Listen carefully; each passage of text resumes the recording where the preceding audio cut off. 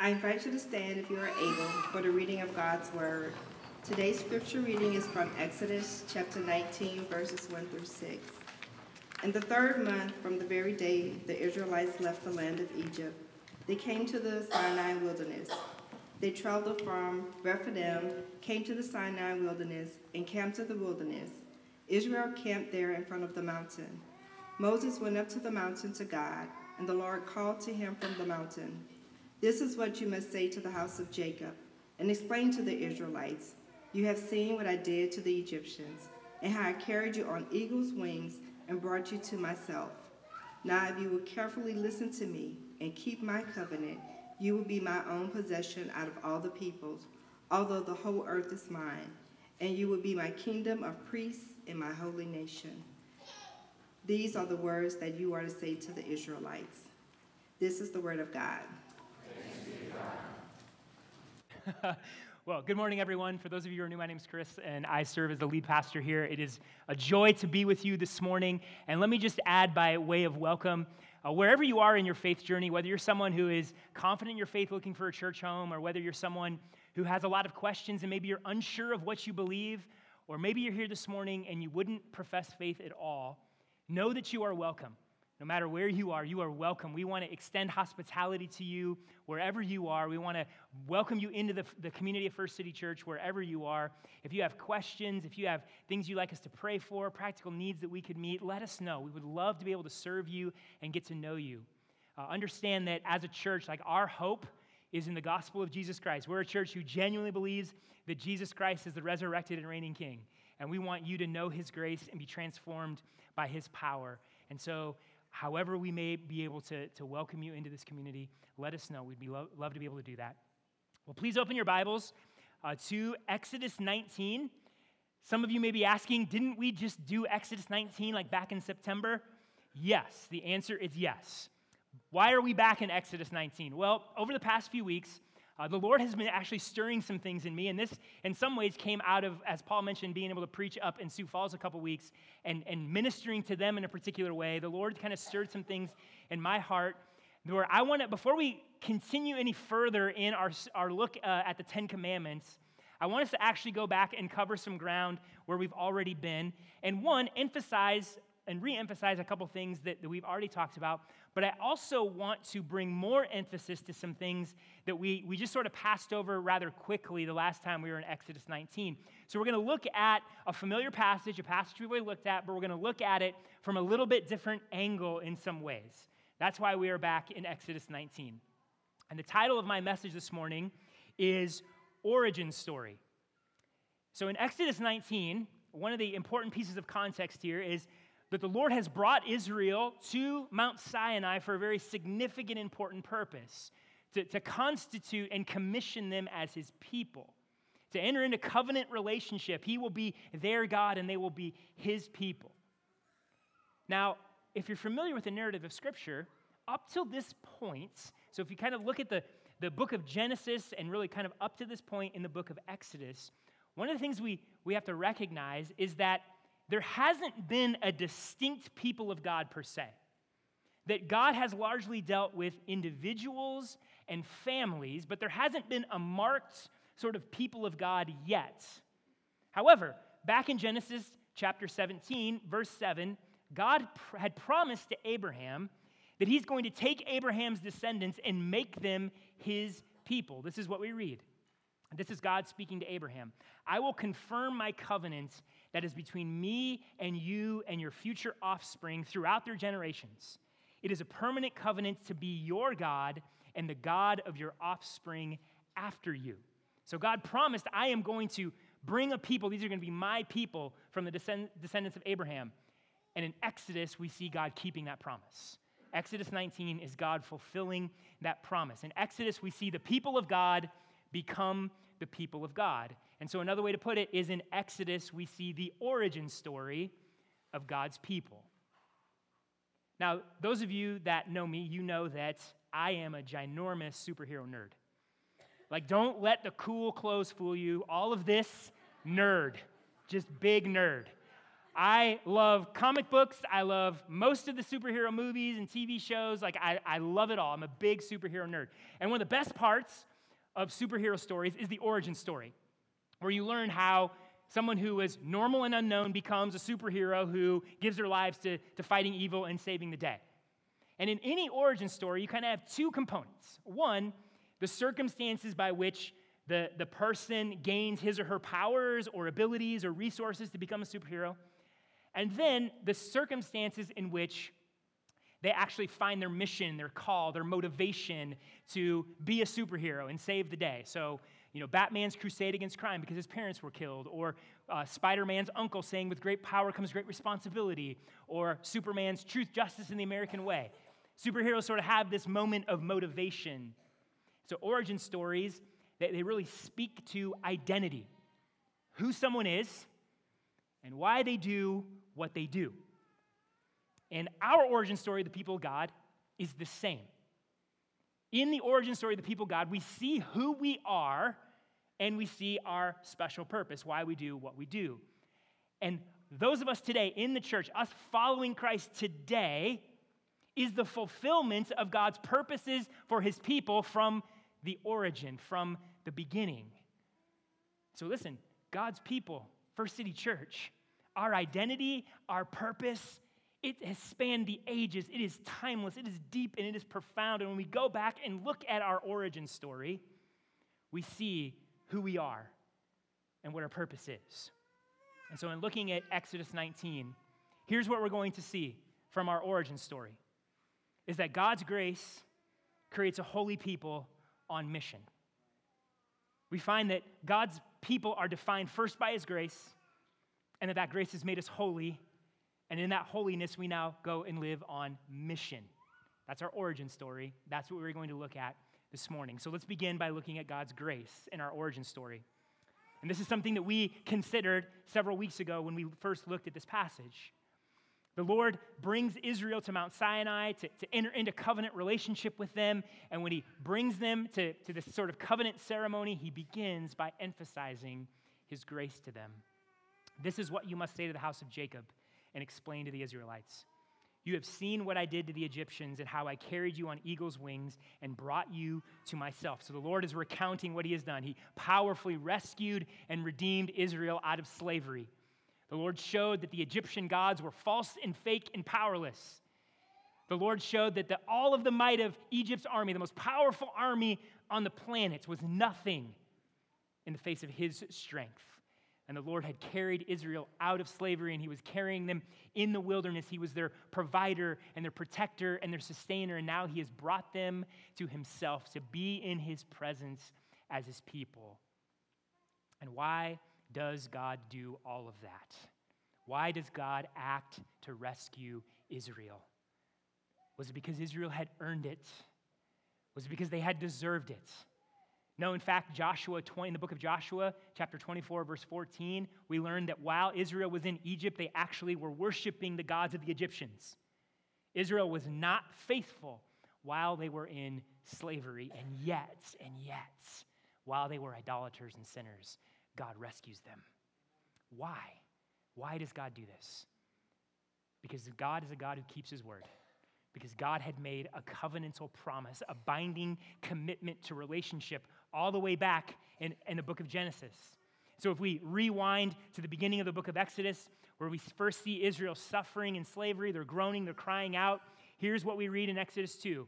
God heard their groaning. God remembered his covenant with Abraham, with Isaac, with Jacob. God saw the Israelites, and God knew. So God hears Israel's groaning, and he remembers his covenant. Now, to be clear, this term, remembers his covenant, this doesn't mean that God forgot about Israel. It wasn't like, Israel, I forgot about you guys. I should go down there and help you. No, this term is an expression that means God was motivated by covenants. So those of you that are married, you think of, there was a moment where you made a covenant with your spouse. And sometimes you will bring to remembrance that moment of covenant, that you are in covenant relationship. And what does that do? That will spur you to faithfulness, to love, to sacrifice. Sometimes when there is conflict, you have to remind yourself, no, I'm in covenant with this person, and that means something. Did you forget you were married? No, Not at all. But by remembering, you're motivated by covenants. God hears Israel's cry and he remembers his covenant, meaning he's motivated covenantally. He's going to do something based on that covenant. Israel had not earned anything here, but God is faithful. And out of his grace, out of his love, out of his mercy, he moves, he acts to rescue them. The origin story of the people of God is one of grace, one of God's faithfulness. And so the question is, do you see the origin story of God's people as one of grace?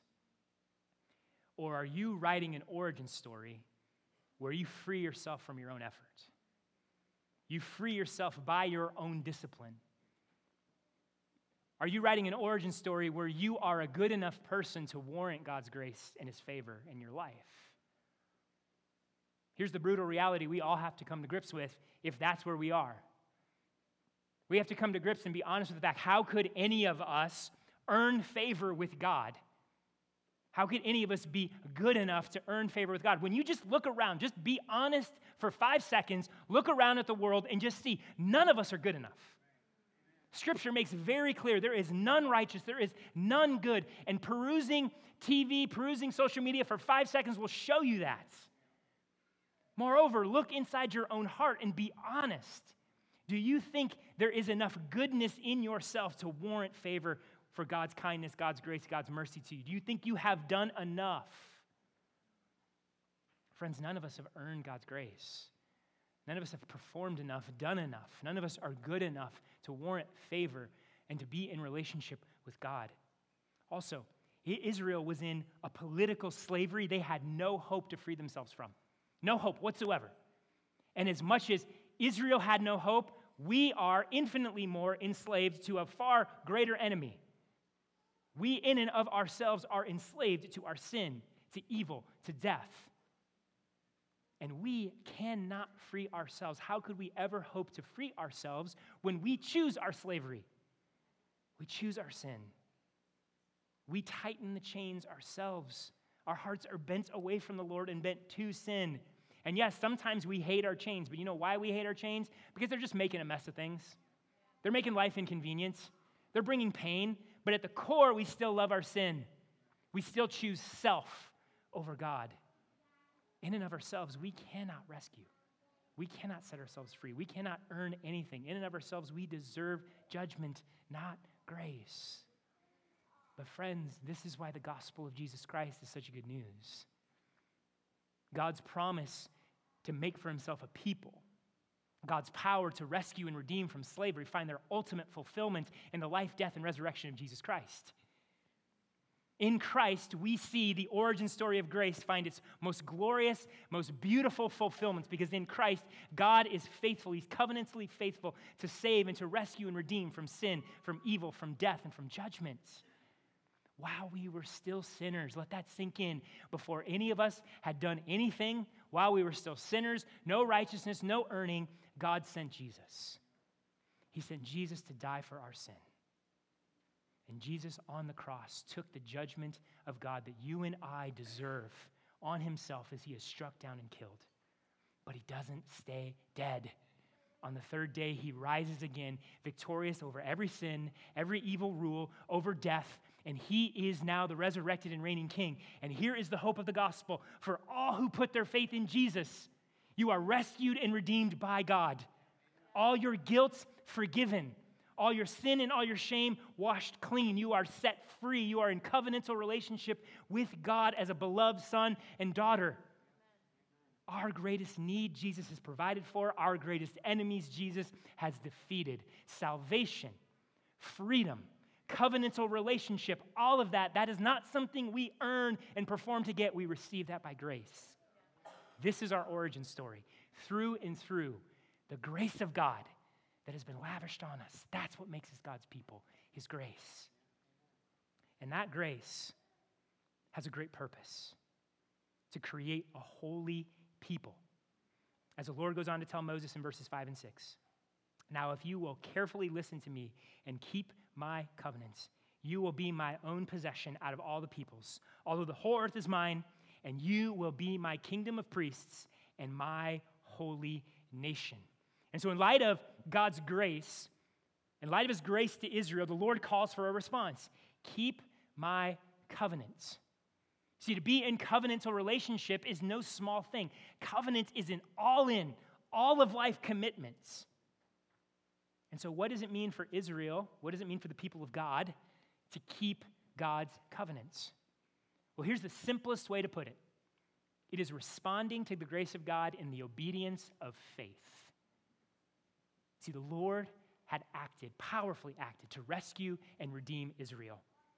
He had moved to bring them out of the bonds of slavery, and now it was for Israel to respond in faith, to respond to their grace, to that grace in faith, to trust and depend upon the Lord, to follow and be obedient to him, to worship him alone, to be shaped by his word. They were to respond to his grace. And so listen, friends, this is so important for us to recognize. The grace of God is not sentimental good feels to get you to think that God's a nice guy. The grace of God is God powerfully rescuing and redeeming a people.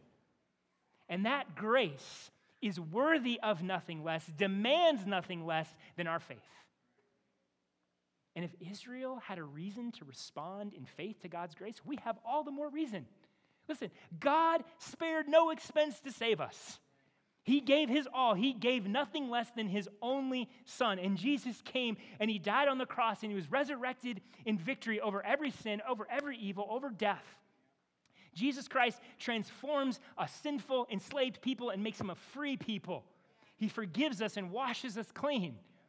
And guess what? One day Jesus is coming back and he's going to renew and restore all things. No more sin, no more suffering, no more death, life to the fullest forever.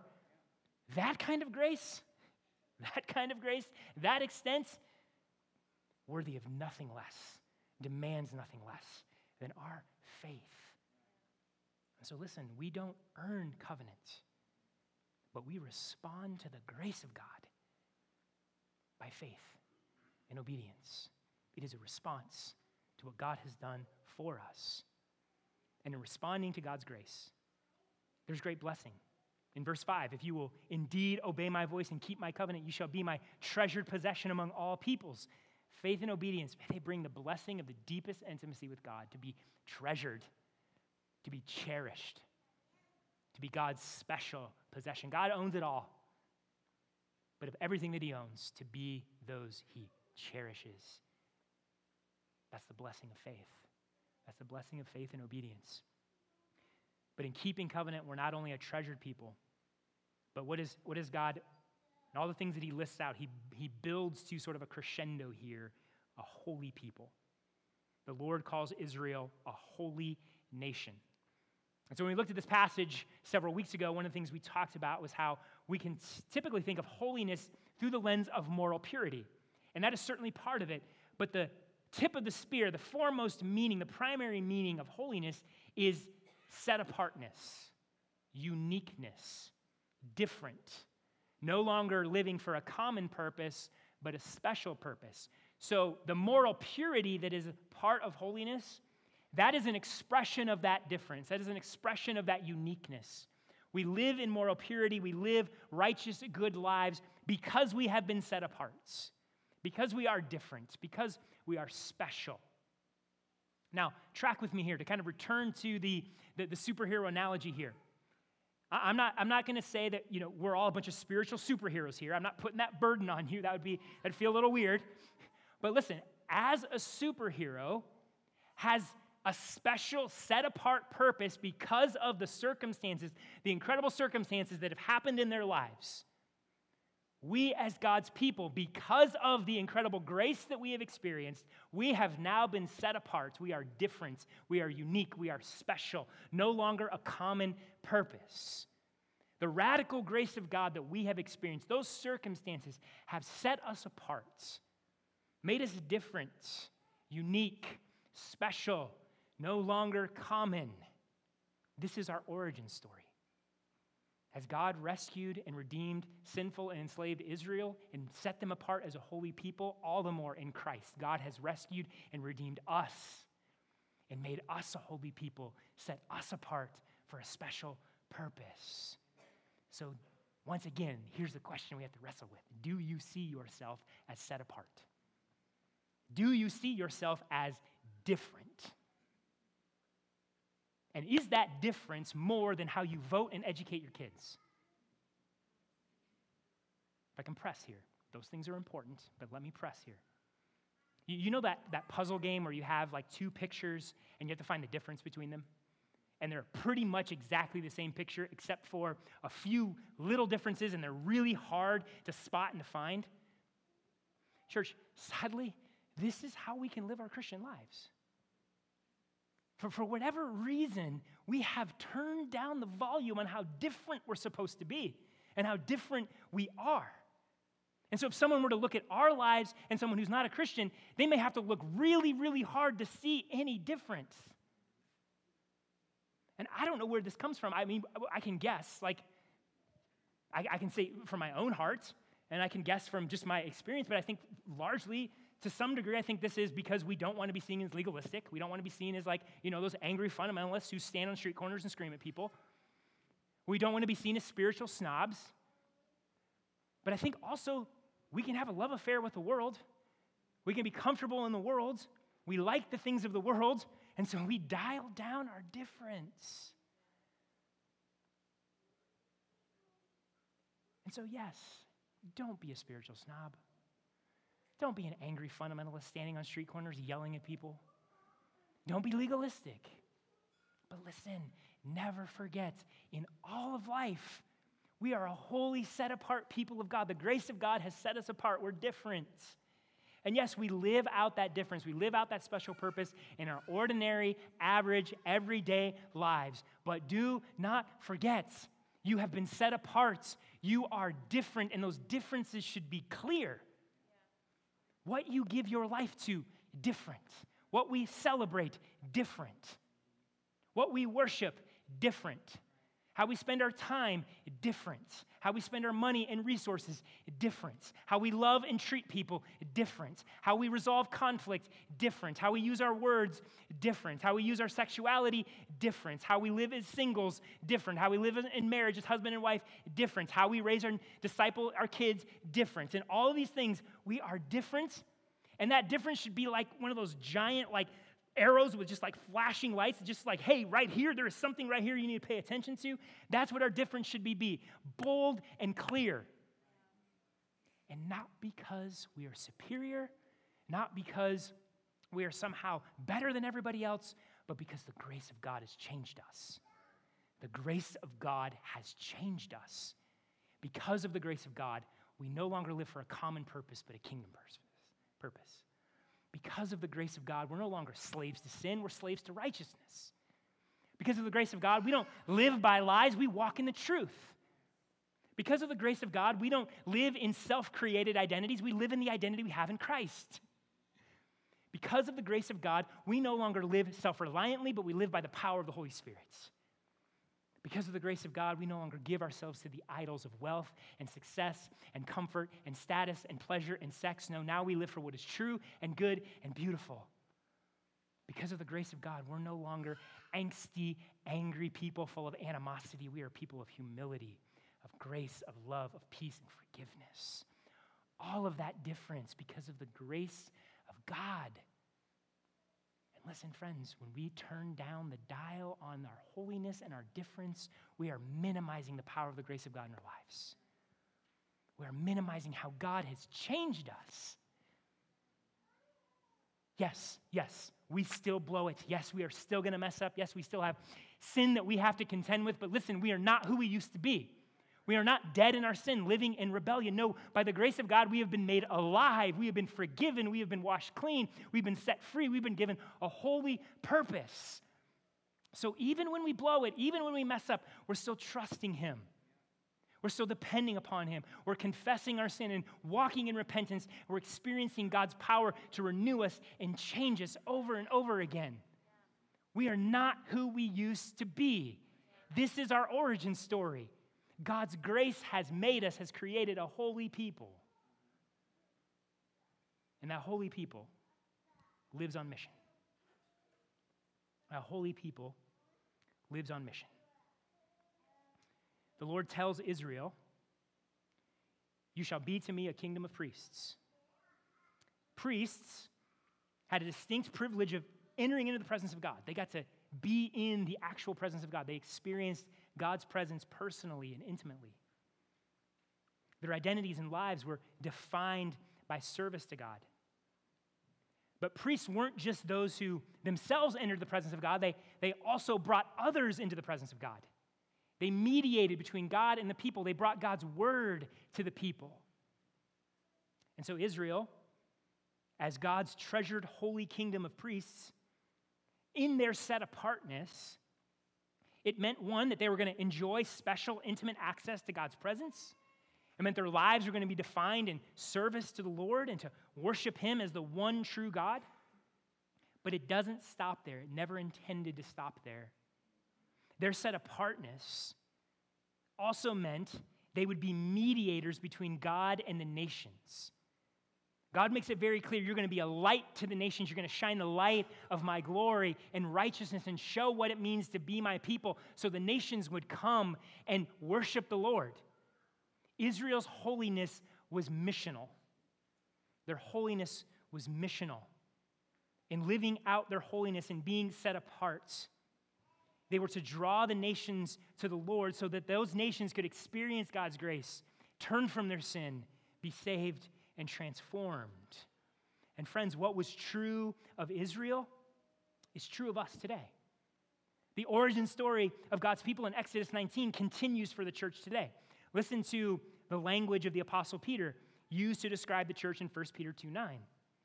You are a chosen race, a royal priesthood, a holy nation, a people for his possession.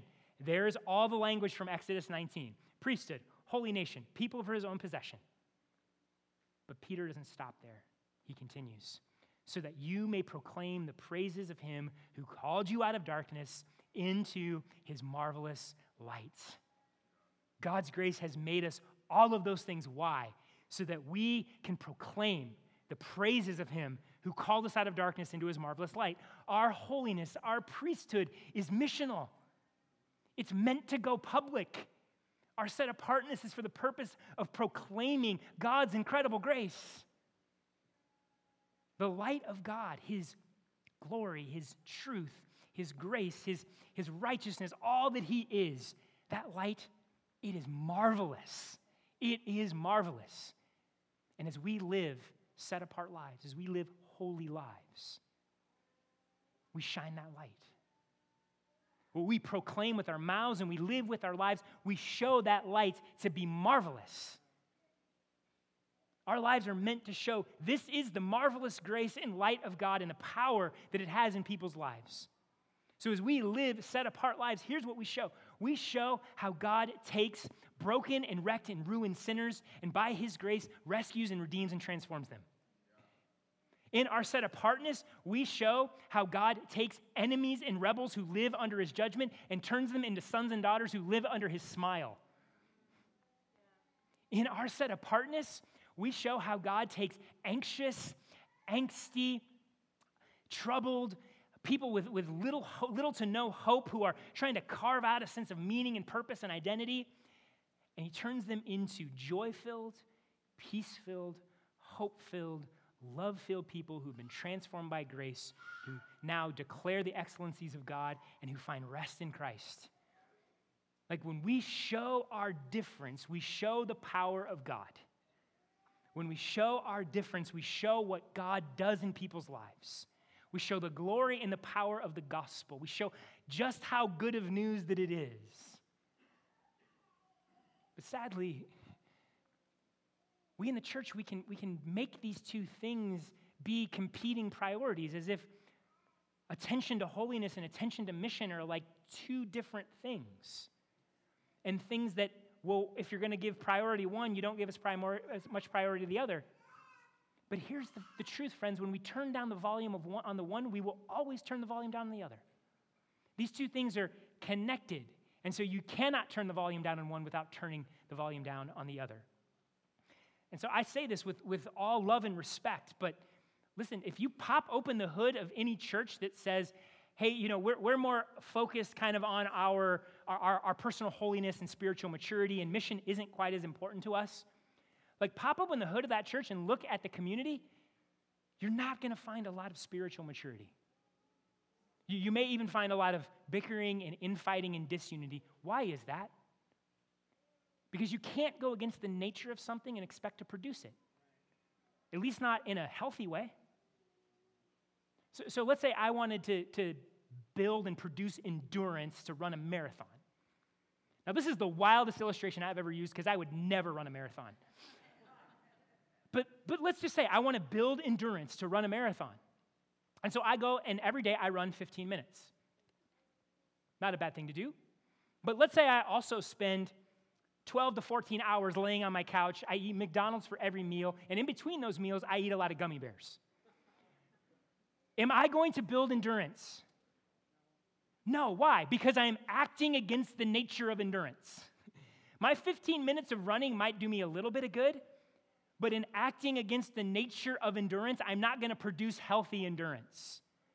And so listen, church, when we act against the nature of holiness, which is missional, meaning we turn down the volume of mission in our holiness, we are not actually going to grow into mature believers. This is why if your focus on your spiritual maturity and growth does not include a sense of mission, you will stall out. Guaranteed you will stall out. If you want to inject some rocket fuel into your growth, start evangelizing. See what happens. Friends, we cannot act against the nature of something and expect to produce it. Conversely, if you think of churches who are all about that mission, but they dial down the call to holiness, maybe because they don't want to offend anybody or scare anybody off, that church is ultimately going to stop reaching people. There might be a lot of talk about mission, there might be a lot of events around mission, there might be a lot of activity around mission, but a mission is eventually going to die out. Why? Because there's going to be no power and beauty of the gospel on display. There isn't going to be lives transformed and lives changed. No one's going to see how the gospel actually brings change. And then what's going to happen? There's going to be a lack of awe and wonder and worship at the glory of the gospel. And when awe and wonder and worship go down, mission dies. Also, listen, church. Our holiness on mission is meant to be a good in society. And when we, as the people of God, do not live holy lives on mission in our society, is a detriment to society. One of the things the gospel does, one of the power of the gospel, is it renews things. It renews people, it renews communities, it renews society. And how does it do that? It's not by some disembodied force. It does that by renewing people. And as people live on mission and live out holy lives, they bring renewal to society. The gospel empowers us to bring renewal. And so when we are not living holy lives, it has an effect on society. Our holy lives are meant to affect goodness and righteousness and justice and beauty and mercy in our society. We are meant to push back sin and darkness and to combat where there is evil and injustice in our world that is wrecking and ruining people's lives. Our lives are to be salt, as Jesus said. Salt preserves and it flavors. And how does not our world need God's people to live holy lives? Is our world not crying out for the people of God to be holy and live out their special purpose? Churches, if there was ever a time in our society for us to be the holy people of God so we can go into our world, shine the light of the gospel, and affect goodness in our world, it is now. Our world needs us to be holy people, needs us to be different. They need to see something different. They need to see a different community. They need to see a different power. Holiness and mission, they're not competitors. They go together like a hand in a glove, like peanut butter and chocolate, like Batman and Robin. And so listen, First City Church, your holiness matters. Give yourself to being a holy follower of Jesus. But that holiness is not meant to be contained in the four walls of your home and in the walls of the church. It is meant to go public. Holiness is missional. This is our origin story. This is who God's called us to be. So how do we do this?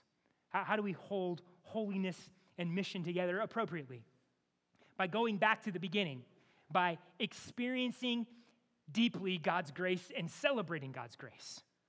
When God's grace has our hearts, holiness and mission are held together. Because listen, when you are excited about something, you will be an evangelist. You will take it seriously. So when Mindy and I were on sabbatical, summer of 22, we spent 2 months in Florida. And because we were about an hour north of Orlando, and so since Orlando is Disney country, we visited the Disneyland parks or Disney World parks multiple times. Now, I know some of you think Disney is the evil empire, and you might not be wrong, but there's a sense of nostalgia. We're holding out for what it used to be.